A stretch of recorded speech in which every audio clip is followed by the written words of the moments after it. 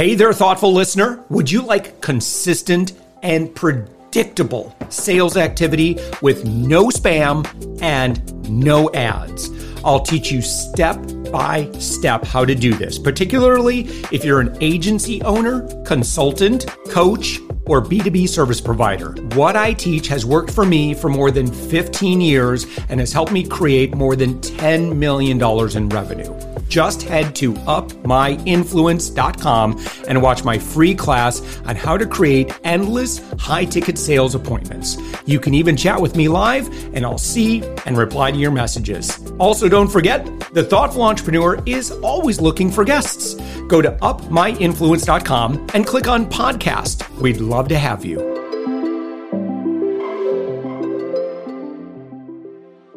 With us right now, Tyler Pigott. Tyler, you're the founder and CEO of Lone Fur Creative. You're found on the web at lonefurcreative.com. Tyler, thank you so much for joining us. Awesome, Josh. It's fun to be here. Thanks for having me on the show.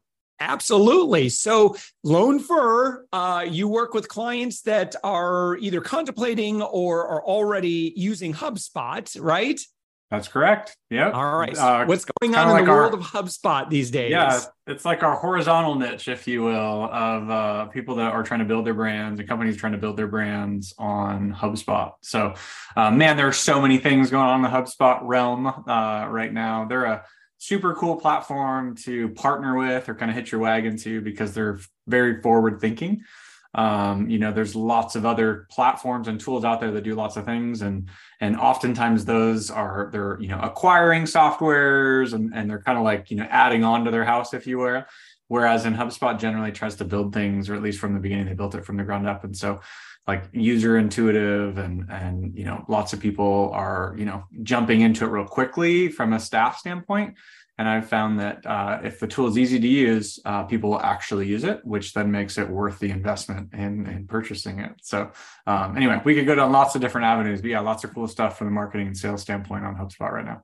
One thing I've always respected about HubSpot and kind of that culture is just that empathy toward the user, right? And users, that persona, the avatar, and then just everything about their journey, where they are in the journey, and what are their hopes, dreams, and concerns, and fears, and skepticism. Like, where are they right now? Where is all that stuff now? And just and I find that HubSpot does a really admirable job in kind of working with guest customers, kind of where they are, and feeding them the right information when they want it. And I suspect that that's probably has something to do with where you come in.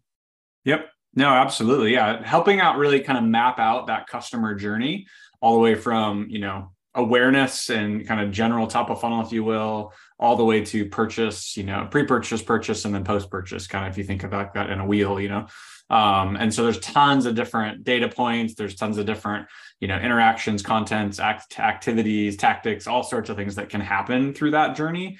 And we've found that most brands succeed in being able to kind of serve their client right place, right time when they have some sort of a system in place to help them with that.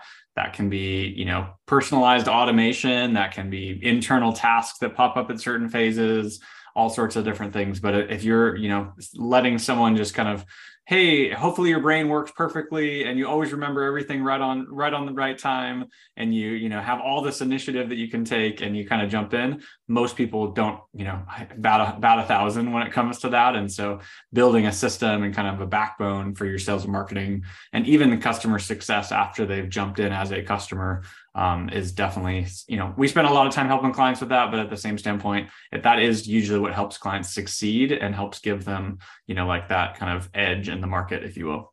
Mm-hmm. Yeah. So what do you see working well? Let's kind of start from the top of the funnel by talking about acquisition, discover, or, just attraction. Obviously HubSpot's huge on inbound. So what movements do you see, or kind of what work do you find yourself doing most with clients? When we're talking about very, very top of the funnel. Yeah. It's changing right now a lot. I think that, the idea of just like sending out a blanket email and hoping for a meeting schedule, usually most people find that pretty annoying and you're, it's not working, Good luck. and yeah, exactly. So, You really do have to meet the clients where they're at and have a very specific focus. And so those brands that are just kind of, oh, we do everything, we're the best fit for absolutely everything. Like they're not winning anymore. And if you're very specific, I have this specific problem that I solve for clients, and I'm telling the client, this is the problem I solve for you. Those ones are doing better. And so we kind of start oftentimes helping clients just defining, honing in, focusing their message. And really we follow a couple of different frameworks for that, but just really like, okay, great, we've got this message. This is kind of like your brand positioning, and then helping them roll that across all their, digital properties and physical properties and all those kinds of things has been like that initial aspect of it. Because what we've found is that you can pay, millions of dollars in paid media, millions of dollars in paid media or other outreach tactics. But if you're sending them to something that's kind of irrelevant to where they're at and what they need, then it's not going to be successful, and you're kind of just lighting that money on fire. And so kind of like that foundational element is the first kind of key, I think, for everybody. And then really understanding, well, where are your clients at? If you're a B2B company, you're starting to explore different social strategies right now to build followings and to almost kind of, B2C has been in that influencer marketing for a long time, right? We're not trusting brands as much, but I'm trusting this personality that I've built, trust with over years, and they're helping sell your product. Well, B2B is going that direction and is kind of already there. And so you're, helping people kind of amplify their story. Sometimes it's founder stories, just creating content around that, helping build trust around humans and personalities. And, there's brand that's there as well, but everybody's kind of lost trust in the larger brands, I believe. And so they still gain trust with individual humans, and have that human connection. And so we do a lot around that. Again, foundational elements, problem you solve for people, and helping amplify that across tons of different tactics. But that's kind of like that, I guess, 10,000 foot view, if you will, of that top of funnel type activity that we do. Yeah. For someone who's maybe either not in B2B, or maybe they're not even in business for themselves right now, or, they're just kind of leadership in a different environment. What are the, when you're thinking about B2B, particularly if you're thinking about higher ticket consultants or, bigger ticket B2B services, and you think about that buyer persona, or that decision maker that they're going to be engaging with, what are the considerations that folks should have? Because you already mentioned, listen, just slamming ads in front of these folks and, just sending DMs and whatever, it's not as effective as it may have been in the past. Yeah. No, that's a good point. I think, initially really for your, audience, your core audience, your target that you're shooting for, your ICP, if you will, that you're trying to, attract, I think really, I believe that it's important to adjust your expectations to reality. And so that it's kind of like the dating analogy I know is overused, but the same concept of the first time you meet someone, if you ask them to marry you, they'll probably run for the hills. And it's the same thing in B2B marketing, B2B sales, B2B kind of relationship building. And so, just adjusting your expectations to knowing it's going to take several touch points, and not starting initially with, hey, let's jump on a call, I want to sell you this thing. But maybe there's some value you could provide for the first several touch points that would help, them in their purchasing process, or push them in the right direction, or nudge them. And then you could kind of earn that ability to have that sales call at some point. So I think just, having setting that as the baseline, and then the sky's the limit is how you would use kind of like each of those different touch points from a value add standpoint. But it is a shift. I think people are in the midst of that shift right now from just an expectation standpoint. If you're a sales leader, if you are a leader of a team, if you're, hey, we're trying to hit these KPIs this year, we're trying to, hit these goals this year. I think it's important to recognize just that it's changed. And so you do have to earn that relationship, which then takes time. It's not just, oh, I'm going to blast everybody in my email list, and just say, bye, and that's not really working. Maybe for some brands it might, but really it's not working. There's too much noise. There's too much competition. I think everybody at this point is hit with, somewhere between 4,000 and 6,000 messages a day. And you're like, you've got to like, approximately, yes. oh yeah. I mean, it depends on how engaged you are in social. If you're spending a lot of time on social, you're getting hit with way more than that. Oh. But so you just have to pay attention to that. People do have certain personalities, certain brands, certain message, certain topics that they pay attention to at different times. And you do have to earn your keep or earn your right, I suppose, to get it onto that list for individuals. So I don't know if that answered your question, but I kind of was thinking like the foundational elements have changed a little bit. And so it's important to kind of have that reality check moment and also then strategize how you're going to do that. For sure. So in the world of HubSpot solution providers, where do you fit, and why would, kind of where do you, who might you be a really great fit for, and like, where have you found your niche?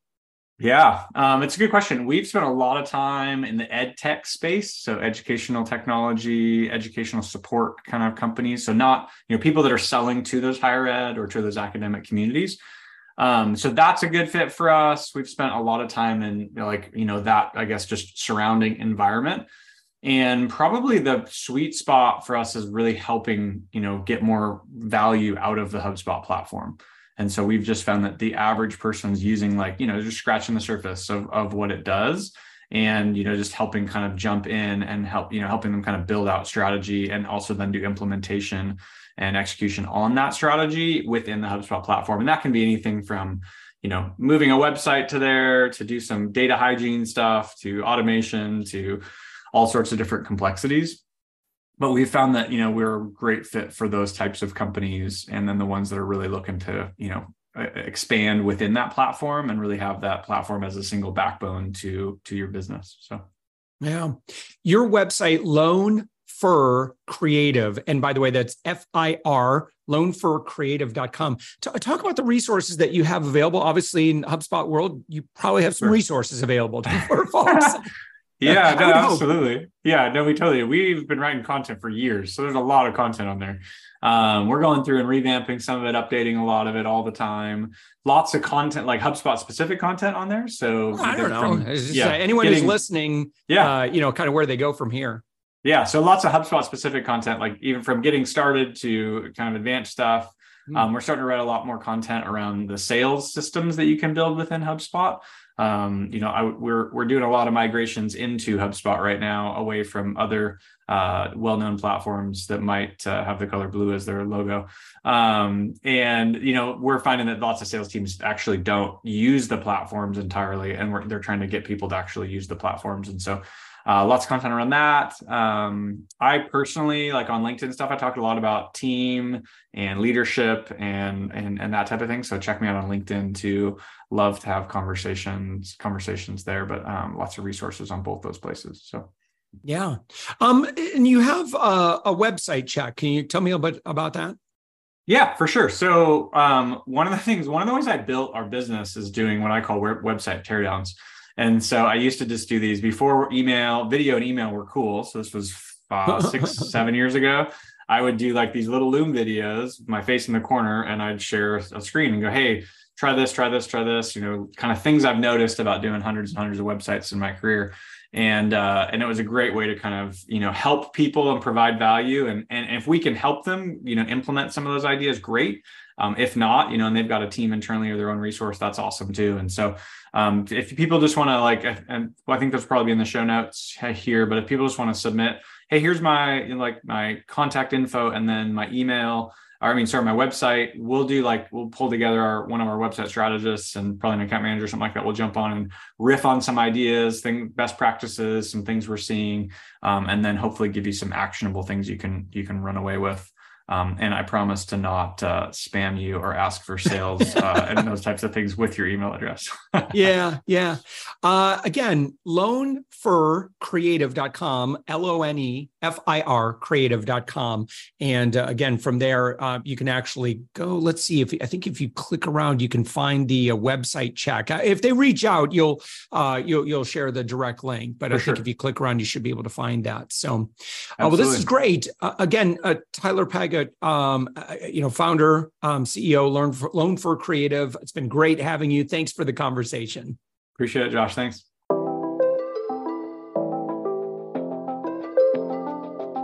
Thanks for listening to the Thoughtful Entrepreneur Show. If you are a thoughtful business owner or professional who would like to be on this daily program, please visit upmyinfluence.com/guest.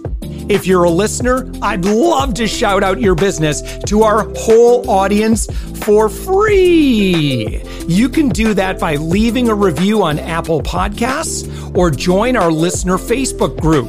Just search for The Thoughtful Entrepreneur in Facebook. I'd love even if you just stop by to say hi. I'd love to meet you.